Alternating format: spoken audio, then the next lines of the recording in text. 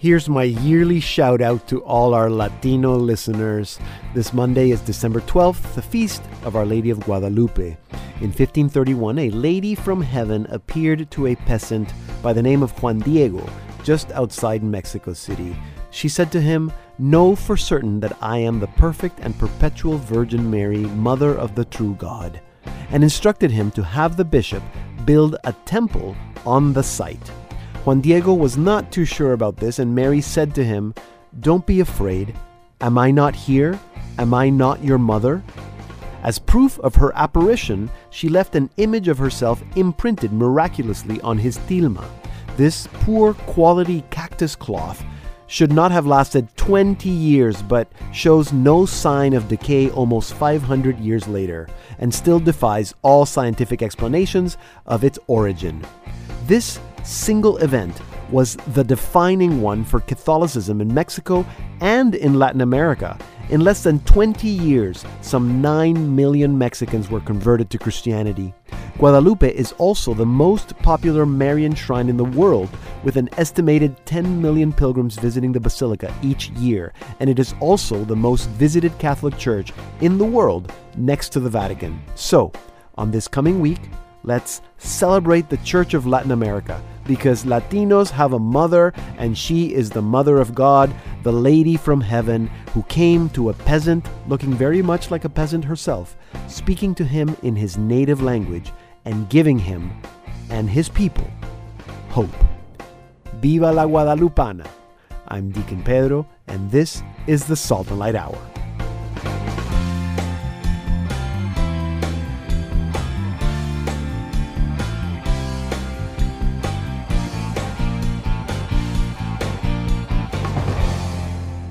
Hello and welcome to an all-new Salt and Light Hour. I'm Deacon Pedro, and sitting here with me is Danny Torquia. Danny, welcome. Hey, Deacon Pedro. How are you doing? How's I'm good. I have a little bit of a cold. I don't know if you can hear it in my voice, but I'm good. How's your Advent season going with the family? Burning lots of candles in a very safe environment. Always super parental supervision, but enjoying lots of varied prayers. And a little bit more music in the house because the kids are playing piano, and then the flute recorder, and then the electric guitar. So it's a lot of fun. Oh, wow. Okay, that could be fun, or it could be just like cacophony. Noisy. Danny, Jillian's going to be here today. I think she's going to talk about, I was not sure, maybe she has an Advent lesson, but the rumor is that she's going to talk about something about kids taking risks. So I think you would appreciate that, having a... Yeah, they tend to take a lot of risks, actually. Is this going to be a scary episode? I don't know. You're going to have to stay tuned and listen to that. So that's Jillian with what I learned from my kids in about 5 minutes. And then, Danny, we're back with you, Rearing Rebels. What are we talking about today? Today, we're talking about normalization versus and denormalization, and how I've seen it in my life working in PR for different lobby groups or industry association groups. And I think we'll talk about how that applies to us with respect to human sexuality or Catholic living. Okay, good. So that's Rearing Rebels in about 15 minutes with Danny Torquia. We're going to talk about normalization. If you don't know what that is, stick around and you're going to find out in about 15 minutes. And then I don't think I need to ask you this question, because I think that you know and you agree that Christ is really present in the Eucharist. Yes, absolutely. Absolutely. But, you know, you want to go to Mass. Well, but even among Catholics, I think that do you remember the survey from a couple years ago that, you know, a lot of Catholics still either they don't get it or they're not quite sure what the church teaches. It's a hard thing to understand. There's a new book called For Real, Christ's Presence in the Eucharist. It's written by Deacon Dennis Lambert. And he explains that the teaching has never changed since Jesus first brought it up 2,000 years ago. And what I really like about the book is that he explains, or he gives us tips on how to explain it to other people.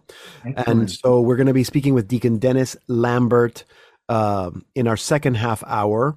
We're going to learn what the church teaches, what evidence there is to show that what the church teaches is true, and then also how easily to explain it to others. So that's in about 25 minutes.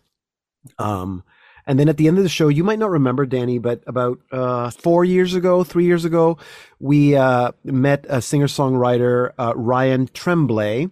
Mm-hmm. I actually met Ryan in World Youth Day in Krakow in 2016. And then I saw him again in Panama at World Youth Day 2019. It's like we would connect at every World Youth Day. And then we featured him on this program in March 2019. I mean, he's writing music like all songwriters. COVID was difficult, but also a creative time. But he and his wife, Elizabeth, have triplets. They have 3 boys. Wow. What a story. Triplet boys. And they've just all moved to Nashville from Rhode Island. And so he's been putting out some new singles. So it's a good excuse to catch up with Ryan Tremblay. 'Tis the season for some extra singing. The season for semester singing, and he's got lots of singing. So we're going to talk to Ryan Tremblay at the end of the program in about 45 minutes. And as you know, Danny, if people are not going to listen to the whole program, or they can't, they can always go to our website, slmedia.org, and they can podcast the show. They can also get the show wherever you get your podcasts. So it is the season when we play more music. So let's start with a song. Excellent. Here's Ryan Tremblay, and because he just moved to Nashville, we're going to start with a song that he wrote called Headed to Nashville. Beautiful. Music City is calling my name. I've gotta go, gotta make a change. Live the dream, do the best that I can. 'Cause now's my time to be a man. Headed to Nashville, I'm ready to go. I'm headed to Nashville, gotta put on a show.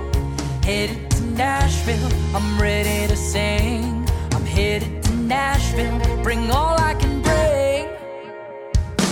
From Little Rhodey to Tennessee, I'm gonna make some history.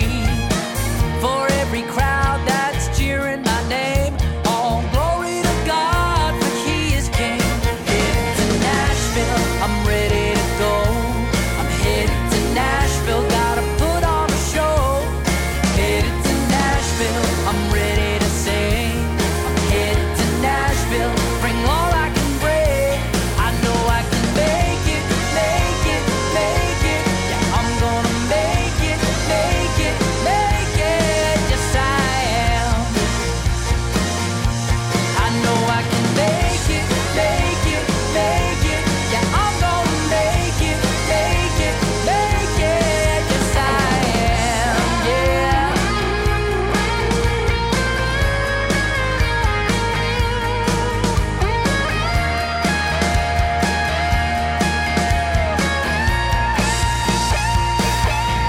Headed to Nashville, I'm ready to go.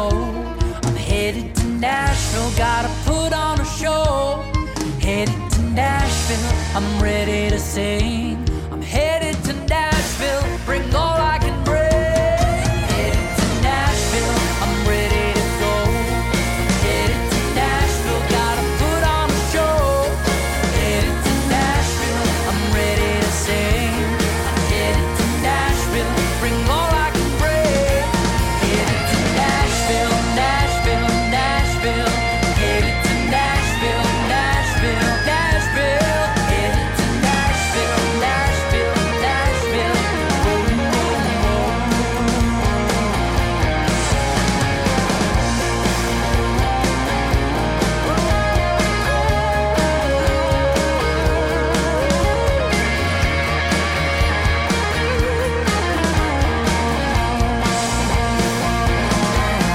let's go.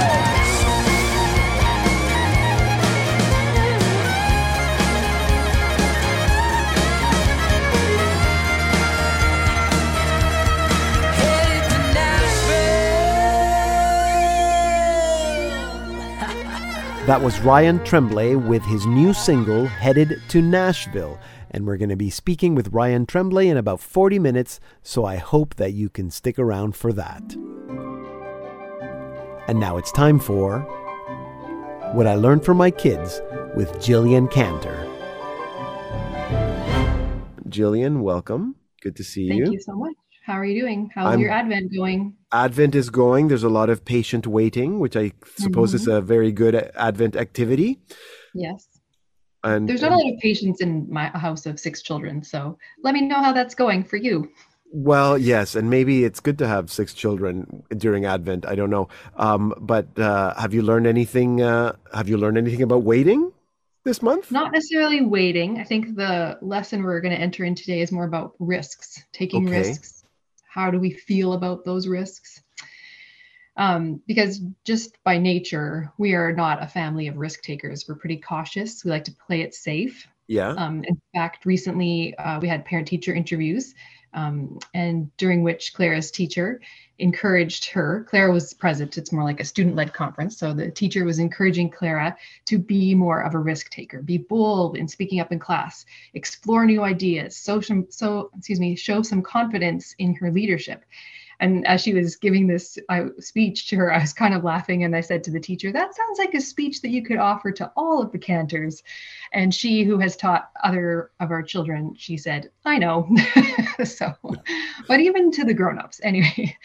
So knowing that about us, it was a bit of a surprise and out of character that Annie would recently be the first of the Cantor children to break a bone. My money was on Leo. I really thought he was going to be the first kid with a broken bone, but here it was, sweet little Annie.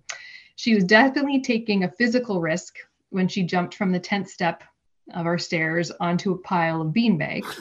I guess in the comfort of her own home, she felt that risk was okay. She was confident that she would be fine. I mean, how many times do I hear this when I tell the kids, are you sure you should be doing that? Don't do that. I'll be fine. Nothing's going to happen. I'm not going to hurt myself. But kids, as I try to explain, that's why it's called an accident. It happens accidentally. But it's just not a lesson. I mean, she knows it now, but beforehand. So here we are feeling a little bit humbled and foolish about this accident. Like we're a cautionary tale for something that doesn't really require a cautionary tale. Should you jump from the 10th step? No, you just never should. And I was really beating myself up because I saw the activity happening and I didn't really do anything to stop it. Right. Until obviously after it was too late. So then post her going to the doctor and finding it was wrong and getting her splint, and I was sharing this information with my siblings, my brother reminded me, like, I think I know some grownups who used to do that. And then I remembered, oh yeah, we did do that. And we didn't have bean bags. We were just jumping from those 10th steps onto concrete floor with the thinnest little layer of carpet. So as kids, we may not be risk-taking in the classroom like Clara's teacher is encouraging to do, but we do take those physical risks because we're trying to figure out, like, okay, what's safe or what's not. Mm-hmm. When is it okay to take this risk? Either that or we're just being stupid. But there, as young people, as kids, we do feel maybe a bit invincible, braver in our physical risk-taking. So as all of this is going on around me and as I'm having these thoughts, I came across this quote from Pope Francis in doing some reading. And he said, mission is key to ministry. A church that does not go out of itself sooner or later sickens from the stale air of closed rooms.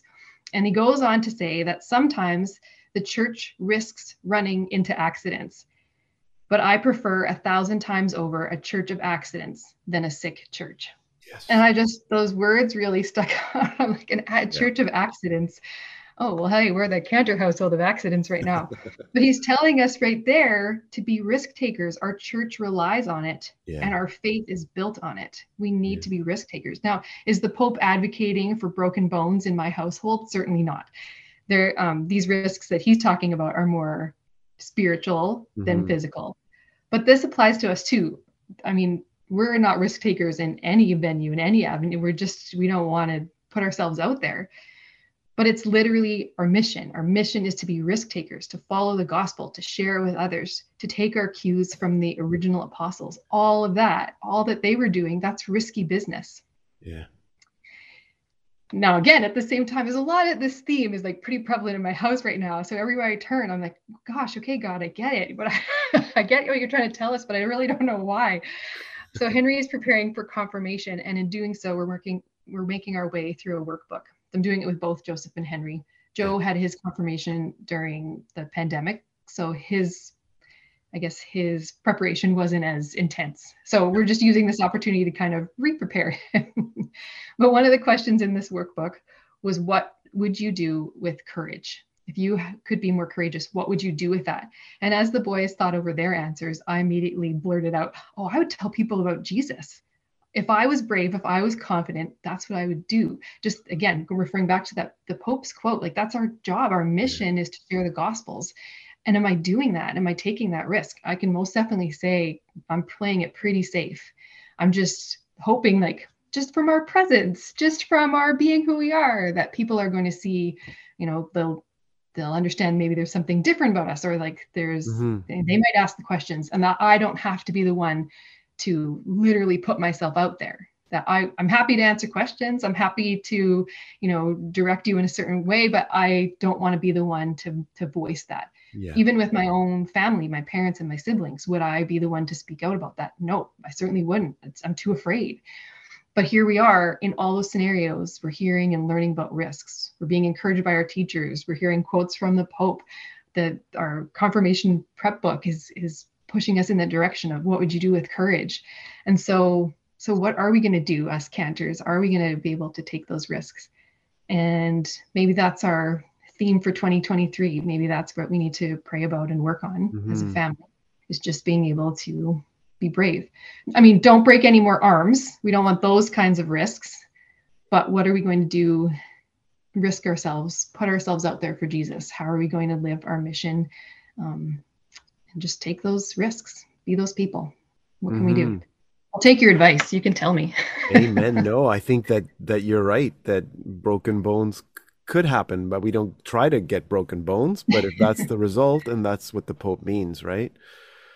We go and do what we need to do. And if that means that we get bruised or injured, well, then that's what we do. That's good advice, Jillian.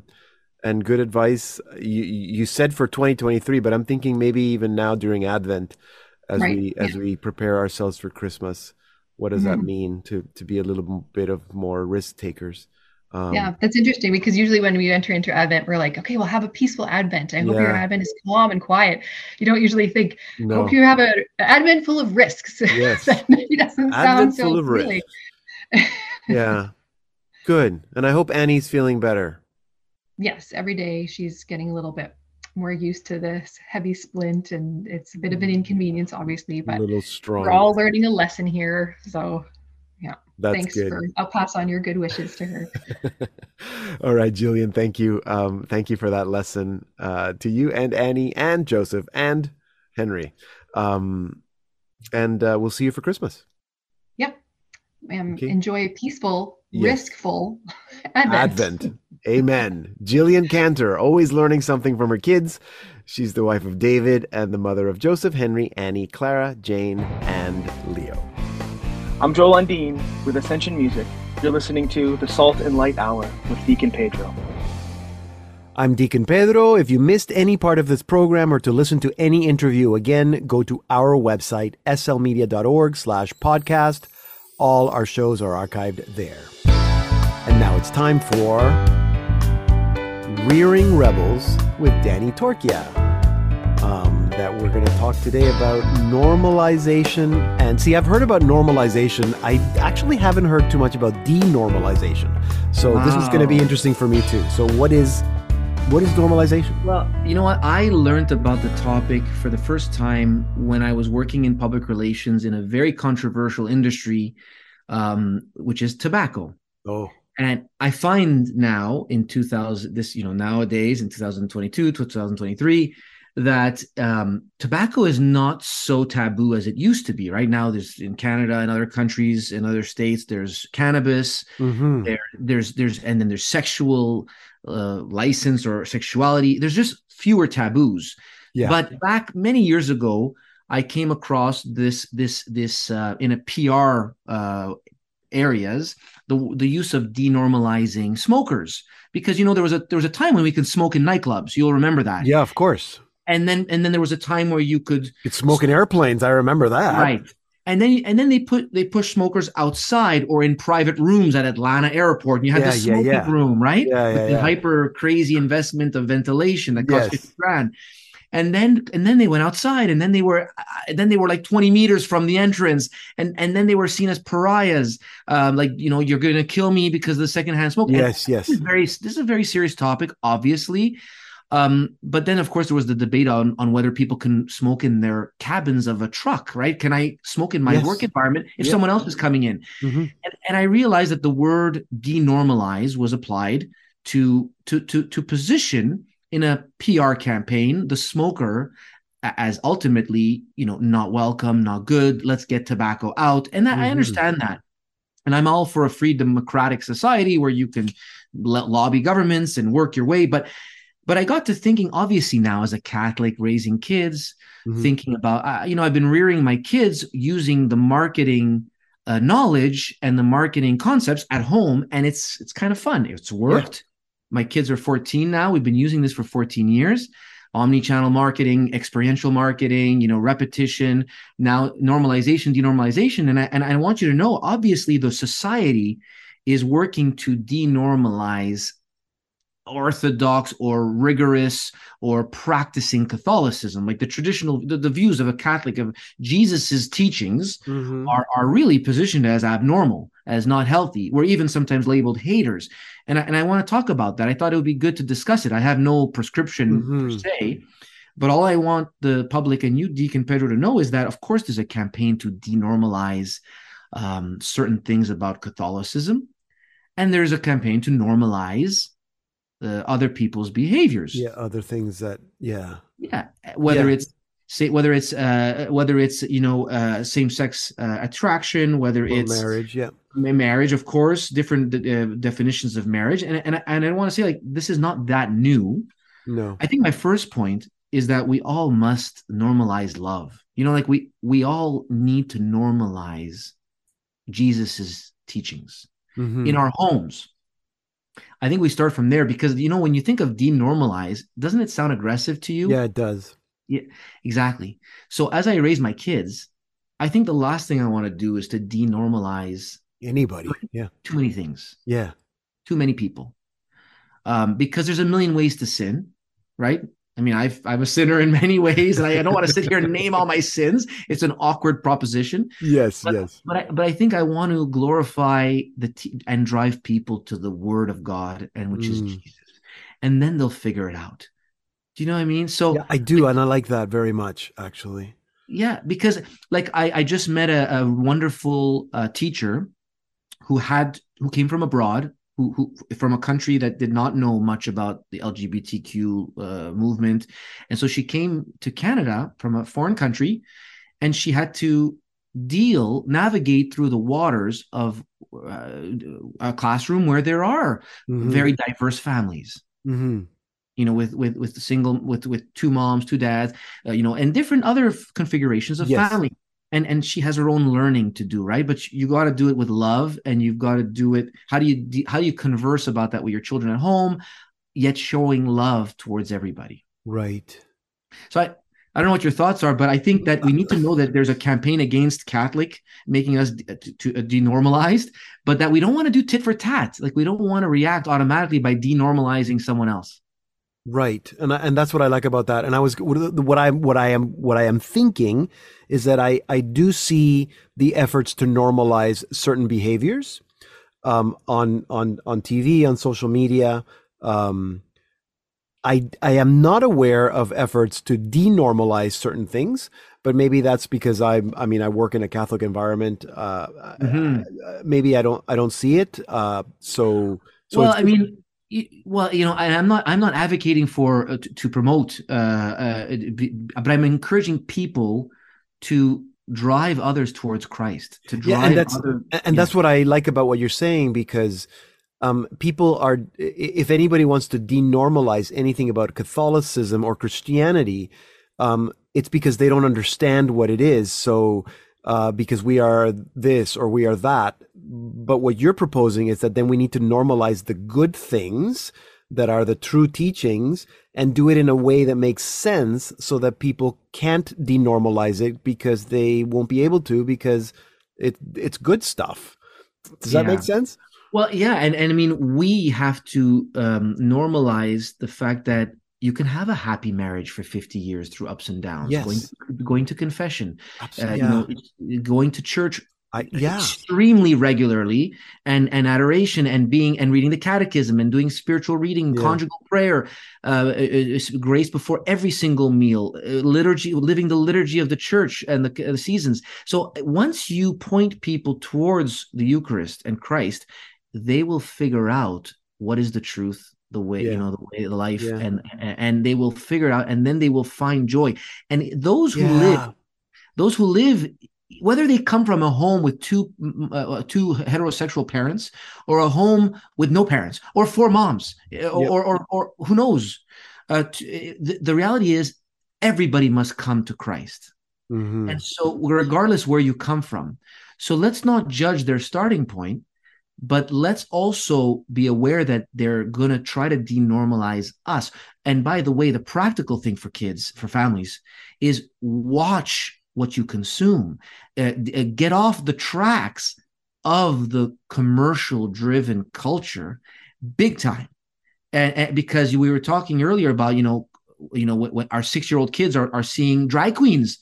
And are seeing as if it was normal. Yeah, exactly. Normalization of sexuality at a infant age, young age, and that ain't right. Yeah, no, and you what and again, what I like about what you're saying, and you've already given me, I think that in order that we have to have that perspective or that attitude of I think missionary, of being missional about this, so that if it's as simple as let's normalize grace before meals. Yeah. When you're in a restaurant, do you make the sign of the cross and say grace? That's normalizing it consciously so that other people see you. There's no other reason that you want other people to see you. But what you said about normalizing a long marriage, so my wife and I have been married for 27 years. How often do I say that to other people? Right. And I'm saying it because I want to, I remember my parents, when they've been married for 50 years, a woman at the bank thought that they were siblings. And my mother's like, no, he's my husband. And this young woman said, I have never met a couple that have been married for so long. Mm-hmm. Isn't that sad? Yeah. So the more, and that means that we need to be aware that these are the kinds of things that we need to normalize. Danny, we have to leave it there. Okay, Deacon Pedro. But this has been a great conversation. It's a topic that I'm passionate about, and I hope that our listeners are too, and that this helps them a little bit to understand kind of what's going on and how we can lead. I have to sneak in the word lead because it pushes us to lead by how we can lead. Exactly. Amen. Thank you, Amen. Danny Torchia. Normalization. Let's normalize Danny Torchia. Well, no, our love in Christ. Our love. Normalize love. Daniel. So it's a daunting challenge, but we can do it. Sí se puede. Sí se puede. Thank you. Danny Torchia. He's the managing director of Torchia Communications. You can follow him on Twitter at Dan Torchia, and you can learn more at his website, dialogueandgrace.com.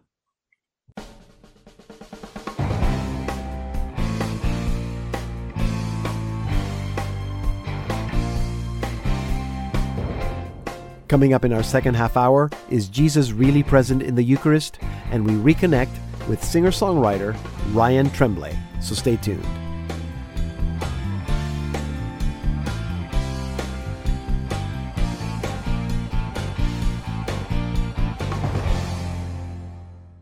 Welcome to the Salt and Light Hour Part 2. I'm Deacon Pedro. Anyone who is familiar with the 6th chapter of the Gospel of John knows that the teaching of the real presence of Christ in the Eucharist dates to that time when Jesus first brought it up to his apostles and then sealed it during the Last Supper. It was a hard teaching then, but it has not changed. This is exactly what the Church teaches to this day. Christ is really present in the Eucharist. Deacon Dennis Lambert describes himself as a skeptic, and so he set out to present the evidence to explain how we know that the real presence is real. In his new book, For Real, Christ's Presence in the Eucharist, he also gives tips on how to easily explain it to others. And so to tell us more, I am now joined by Deacon Dennis Lambert. Deacon, welcome back to the Salt and Light Hour. Oh, well, thank you for having me, Deacon. It's good, and I know you were working on this book for a long time. I know that because you shared it with me. Let's start at the beginning, just to be sure that people are not confused. What exactly does the church teach about the Eucharist? The church teaches that in the Eucharist, Christ is truly present, substantially present, body, soul, blood, and divinity. The Eucharist does not change, it does change from simple bread and wine into our Lord fully. That not the two elements are mingled or both present, but that it is transformed into our precious and sweet Lord. Right. And you said substantially, so it's the substance. That's why we call it transubstantiation. Exactly. And I guess if people want to find out really more what exactly that means or how it works, they can get your book. In the book, and I liked, and I told you this before, I like the book because I like evidence, and I sort of like, I think you and I think in the same way. So you present a lot of the evidence, and of course we can't go through everything that you present in the book, but can you tell us briefly, how do we know that what you just said, that the church teaches, how do we know that it's true? Well, exactly. Well, first and foremost, it is scripturally based. Jesus, this is exactly what Jesus taught from day one. You mentioned John chapter 6, the Last Supper. These are his teachings. And the amazing thing is, Jesus, it all starts with Jesus, but then again, it doesn't end. I use the analogy of a relay race in my book to try to consolidate, really, how do we know this is true? I use the image of a relay race because of the consistency and the congruency of that race. There are 4 legs. It starts with Jesus. What did he teach? He hands that baton, if you will, on to the apostles. What did they teach? What do we have in scripture? Is it congruent with what Jesus taught? They then hand on the baton to the early church fathers, the leaders of the church right after the apostles. We have so much of their writings. What did they teach? And then finally, leg 4 is the church of today. Is what we teach congruent and consistent with all the other 3 legs, most importantly, what Jesus taught? And the less than amazing thing, because it's truth, it hasn't changed from day one, from the teaching of Jesus. So was that, because you, and again, I said this, you describe yourself as a skeptic. I don't know if you still are, like if that's your personality. No. But I was a skeptic on this topic. Right. Well, I was going to ask you, so what was the one thing that kind of changed you from not being a skeptic on this topic? Well, it was kind of reading apologetics on the topic of the Eucharist. Most substantially, if you say, okay, what is the 1 or 2 things? I mean, there are a myriad of things. Just the proof and evidence is there for people who need to be intellectually, stimulated by this. Again, I envy the people that can just approach God with a childlike disposition and just say, yeah, God, that's you. Me, I needed to work through reason. And if I had to consolidate, what are some of the key things? I go back to John chapter 6 and just the teachings of Jesus.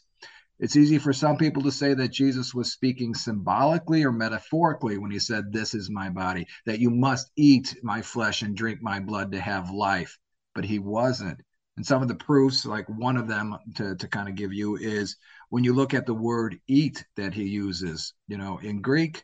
The earliest Greek manuscripts we have in John chapter 6, the word is represented in 2 different ways, either as phago or trogon. 14 times Jesus uses the word eat in John chapter 6. 10 of those times he uses the word phago, 4 of the times trogon. So what's the difference? Well, phago is the very plain, simple word, general word for eat.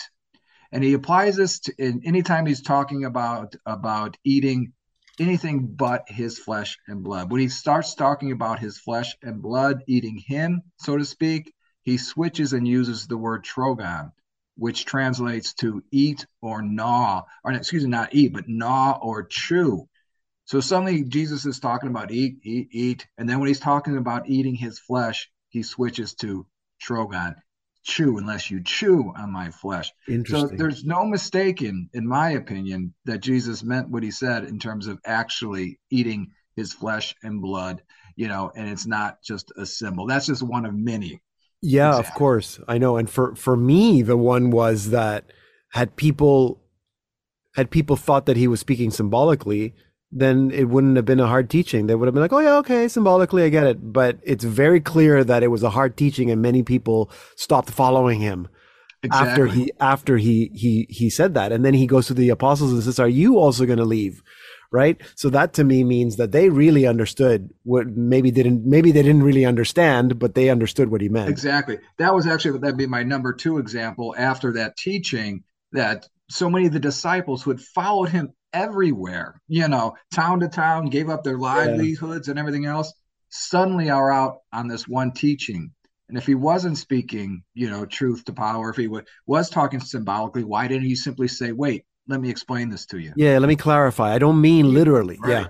Yeah, right. I know. And he says it like 6 times, unless you eat. Right. Okay. So when you were explaining this to others, because the other thing that I really liked about the book, the way you structured the book, is that, there's the analogy of the relay race, but then at the end, I guess all throughout, but particularly at the end, you give us kind of tips on like a summary, how to explain this in a way that's kind of easy for other people to grasp. And not everybody is a deacon, and not everybody has a theology degree. So other than those 2 examples that you just gave that are scriptural, what's maybe one other thing that you've told people that you find it has helped in helping them understand? I have a fondness, though, for the early church fathers, because there are so many of their writings that we have. So right after the apostles, we have the early church fathers, Saint Ignatius of Antioch. We have his writing, and writing echoes back to John 6. And Saint Ignatius was a disciple of John, the person who wrote and was there at the Bread of Life discourse. And he speaks quite plainly that the Eucharist is the body blood of our Lord Jesus Christ. He says, I desire, his body and his blood, So it's just there are just so many. It's hard when you say, Deacon Pedro, just what is that? What else is there? There's just so much there. Yeah, it's interesting because you can't. I mean, it's not like a logical thing, but the fact that the teaching has not changed and that it's been consistent. I mean, I guess that your main point is not that the church, or the recent popes didn't invent this. This was not made up in Vatican II or anything. I mean, this has been a consistent teaching all throughout, and that itself is evidence, right? Yeah. Yes. If I could give one just kind of dawned on me when you said the universe of proofs that we have. One of the other ones actually is from the apostles in 1 Corinthians chapter 11. St. Paul presents us the Last Supper scenario. What happened? Jesus said, this is my body, etc. But then right afterwards, he follows up with words of wisdom saying about the Eucharist that you cannot receive it unworthily, that you must discern beforehand that it is his body and blood. Why would this be if it was just a symbol? Absolutely. That's a good one. I like that one. Okay, there you go. So people that are listening, if you're having this conversation with others that maybe they're not Catholic, maybe they are Catholic and they don't quite get it, that's a good place to start with scripture. Deacon, thank you for telling us a little bit about this. Thank you for writing the book, For Real, Christ's Presence in the Eucharist. It's an important topic, and I know that it's, as it was 2,000 years ago, a hard teaching to understand, but a beautiful and important teaching that is integral to our faith. So thank you for helping us understand it, Deacon. Oh, thank you for having me. Deacon Dennis Lambert. He's a permanent deacon in the Diocese of Phoenix. He is the author of The Table, but his new book, For Real, Christ's Presence in the Eucharist, is published by Liguori. If you missed any part of this conversation or to listen to the rest of the show, go to our website, slmedia.org/podcast. And here now is our featured artist of the week, Ryan Tremblay, with his new single, Kindness and Love.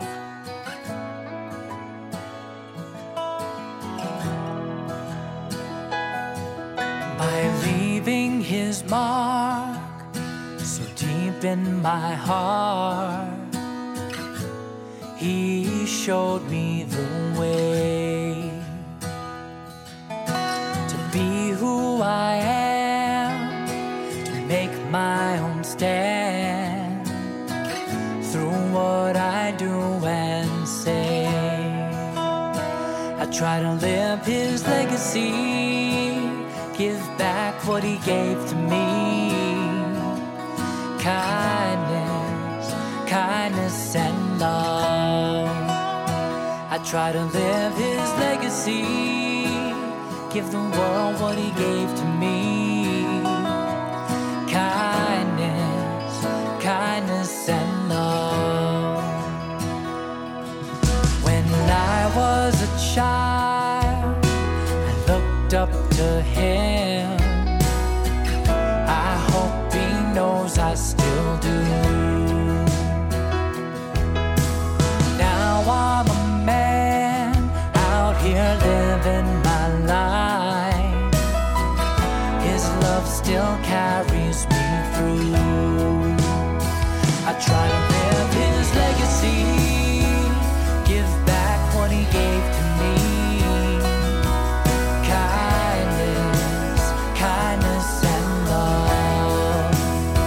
I try to live his legacy, give the world what he gave to me.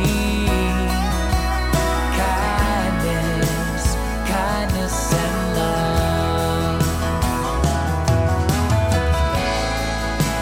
When it's my turn to teach a child how to live in this world, I'll try to live his legacy, give back what he gave to me. Kindness, kindness and love. I'll try to live his legacy, give the world what he gave to me. Kindness, kindness and love. I try to live his legacy, give the world what he gave to me. Kindness, kindness and love. Kindness, kindness and love. Kindness, kindness and love. That was Ryan Tremblay with his new single, Kindness and Love. I met Ryan Tremblay at World Youth Day in Krakow. We reconnected again for World Youth Day in Panama. By then, Ryan had got married, became a father of triplets, had lost his sister to cancer, published his first album and EP, and now he has moved to Nashville and has several new singles that we've been listening to. So it's a good time to catch up with him. Ryan Tremblay, it's good to see you, my friend. Welcome back to the Salt and Light Hour. Thanks so much for having me, Deacon Pedro. It's always an honor to be on your show. So, I do want to talk about the move to Nashville, but so that was all happening like during the pandemic. What was the last 2 years like for you guys? Yeah, so I originally planned on moving to Nashville in April of 2020. And good timing. I was even going to move before the family, before my wife, before my kids, and just because there was a lot of musical momentum happening at that time around my career. And then the pandemic struck. And so it became real evident that that would not be a good game plan to stick with, that we should go ahead and wait a little bit.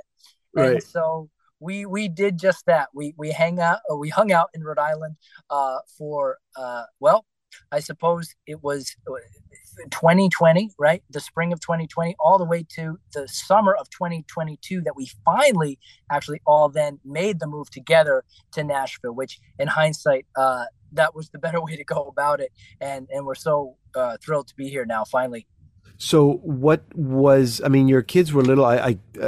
You'll have to tell me how old they are now, the triplets, because sure. I looked at the picture and they looked a lot bigger than I thought that they would be. I guess time flies. Yes, it does. It does. So they are 7 years old now. Oh my gosh. So yeah, that's right. I think when we saw each other, when we first met one another in Poland at World Youth Day, they were just a year old. Yeah. And then when we saw each other again at World Youth Day in Panama 2019 there, They were 4 years old, and now they're 7. So they're 7. So it's crazy. I guess you guys just hunkered down through the pandemic. They were in school or not in school, and how was that? Yeah, they were in school. It was crazy when the pandemic struck because we were just starting to feel somewhat of a relief with them being taken care of either by our nanny at the time or the school that they were in. And then when all that support kind of dropped because everybody, hunkered down, it was real apparent that we had not escaped the chaos of having triplets. We felt like they were newborns all over again, really just being stuck in the house. And but it was great to go through that time together. And now as a family, yeah. And now it's great to be finally on the other side of that. But for me, professionally speaking, there was a lot of live streams that I was doing, and then remote recording with people in Nashville. Headed to Nashville was recorded remotely, at least the instruments. Really? Kindness and Love was remote. And so, all that was being. So, well, I did want to ask you about that because a lot of, most of the songwriters that I've spoken to this year have said that those 2 years were actually they were difficult, but they were fruitful in that even though you weren't performing, you were actually creating. So you had the same experience? Definitely. And it was a great time to offer up in song all my hopes and dreams for what could maybe happen once this pandemic came to pass. And so it was fun to sing about heading to Nashville, even though clearly we were not heading to Nashville. Yeah, that's fun at the moment. And a lot of songs came out of that season, and I'm really happy and excited to be able to share those songs with people, not only in 2022, but into 2023 as well. So thinking back at your EP Trust, that's like packed with a lot of very kind of powerful, if I can say, tracks, and the music that you're writing now, these 3 or the 2 that we've heard so far, and we're going to end the show with another one. Has anything changed for you in terms of what you're writing about, or your writing process, or kind of where you are in terms of your own journey? Yeah, absolutely. So for me, one of the big reasons to move to Nashville, believe it or not, was the drumming community. I've as a drummer myself, and sort of myself aiming to be a Christian Phil Collins, if you will, being able to present that sort of live show to people. Jim Riley, who plays drums for Rascal Flatts, Rich Redmond, who plays drums for Jason Aldean. I've befriended these gentlemen, and what's been great is that they have been able to really give me encouragement, and specifically Jim Riley from Rascal Flatts. He's been able to take a listen to a lot of the songs that I've written and put a country pop spin on them. And so that's actually who Headed to Nashville is produced by, and also Kindness and Love. And so now you can start to hear really, for me, Deacon Pedro, something I feel is sort of a coming home to a genre that I wasn't necessarily thinking about before. I don't know why I hadn't thought about it before, but for me, the sounds of dobro, fiddle, mandolin, of course, acoustic guitar, anything that lends itself to country music produced in a modern way, that to me is like coming home. So now to be here in Nashville and having that in my cans when I'm recording or eventually live, it's really great. And I think the Christian industry in general we've experienced a crossover of country and Christian. It's always been there. They've talked about how those styles kind of complement one another, but specifically, I think with Chris Tomlin and Friends and releases like that, where you hear this country Christian crossover, it's really popular. So for me, I just can't wait to get out there and offer this new, fresh sound that, by the way, sounds great in a Catholic church. It sounds, I mean, when you think about those instruments, just country instruments, they reverberate just beautifully anywhere they are. So I'm excited just to bring this offering to people and be traveling from Nashville, the heart of it all. Yeah. Wow. Okay. I'm going to have to listen to the songs again with that in mind. So you've been releasing singles. I know that you sent me 3. I don't know if there are more. Is the hope that there's going to be an album eventually? Are you continually writing more stuff? Yes, definitely. And the collaborations, especially now that I'm in Music City, are opening up more and more and more. I'm working with Seth Mosley and X O'Connor, who produce many albums and singles and releases for King and Country. Mm-hmm. So they are taking my Christian Phil Collins vision and bringing that to life in the studio. So this week, actually, I'll be in the studio recording a new single called Glow in the Dark with them. And I actually am going to feature the Holy Rosary Academy Children's Choir. It's a private school here in Nashville that my family's affiliated with. Okay. And so the Children's Choir is going to accompany me on that song. Oh, how fun. Produced by Seth and X. And so I'm really excited about that. That's going to be coming out in 2023. And I also have a song called Beacon Street that I wrote about a very special place to me back in Rhode Island that really taught me how to see the light in the darkest of times. And so that's, again, called Beacon Street. That's going to be coming out in 2023. That's produced as well by Jim Riley. And then I have a couple of other fun songs that I'm going to be releasing as well. So you've been busy, keeping yourself busy. That's good. And lots of creative juices flowing. Sounds like it. Yes. And I know that you've got your boys are also singing, and I know your wife also sings. So maybe next time you're on the show, we can feature the whole family. I think that would be fun. That would be great. My hope is that we can all take the trip to World Youth Day this time around as a family, and I could feature my wife. She has a single coming out. The Ave Maria will be coming out on December 16th. And then my boys, we have to have more songs recorded by them, of course, other than the Chipmunk song, Christmas Don't Be Late, which has been released. So much fun. Yes. We're going to be, as a family, we're going to be touring this December. Okay. And so it's exciting, Deacon Pedro, because that means that the foundation through the Christmas season is being established for us to go out and do the family thing, and hopefully inspire generations. And my hope really is that the boys can, grow up in the trenches with me, see how it's done, and they'll have this hopefully ability when they're older, if they decide to go into music and ministry, where they say, okay, this is going to be a continuation of what Dad started for us, as opposed to how do we do this? Where do we begin? I can share hopefully some of my, fan base with them, and that'd be my gift back to them. The next generation. That would be great. Okay, looking forward to all of that, Ryan. So good to reconnect. Glad you guys are doing well and that you're enjoying Nashville. And I'm looking forward to the next couple songs that are going to make this album, so that we can get you guys back on the show. Thank you so much, Deacon Pedro. You can learn more about Ryan Tremblay, about his music, and how to bring him to your event at his website, RyanTremblayMusic.com. I'm going to put that link on our site so you can find it easily. If you missed any part of the interview, you can head on over to our website, slmedia.org/podcast. All our programs are archived there. And here now to take us out is Ryan Tremblay with his new single, Without a Doubt.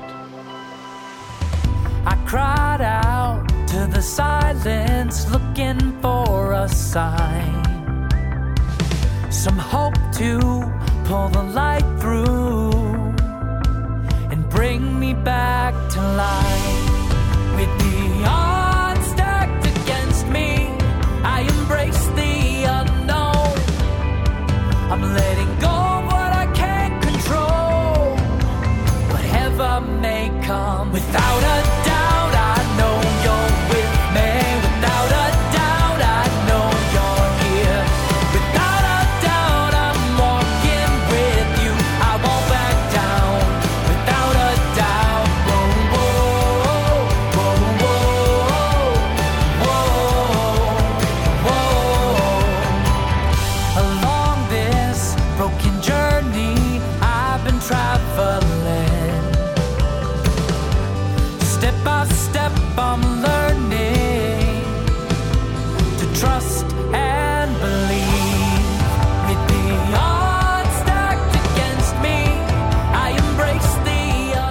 We're listening to Ryan Tremblay with his new single, Without a Doubt, and that will take us to the end of the program. Remember that you can stream or podcast all our Salt and Light Hour programs at our website, slmedia.org.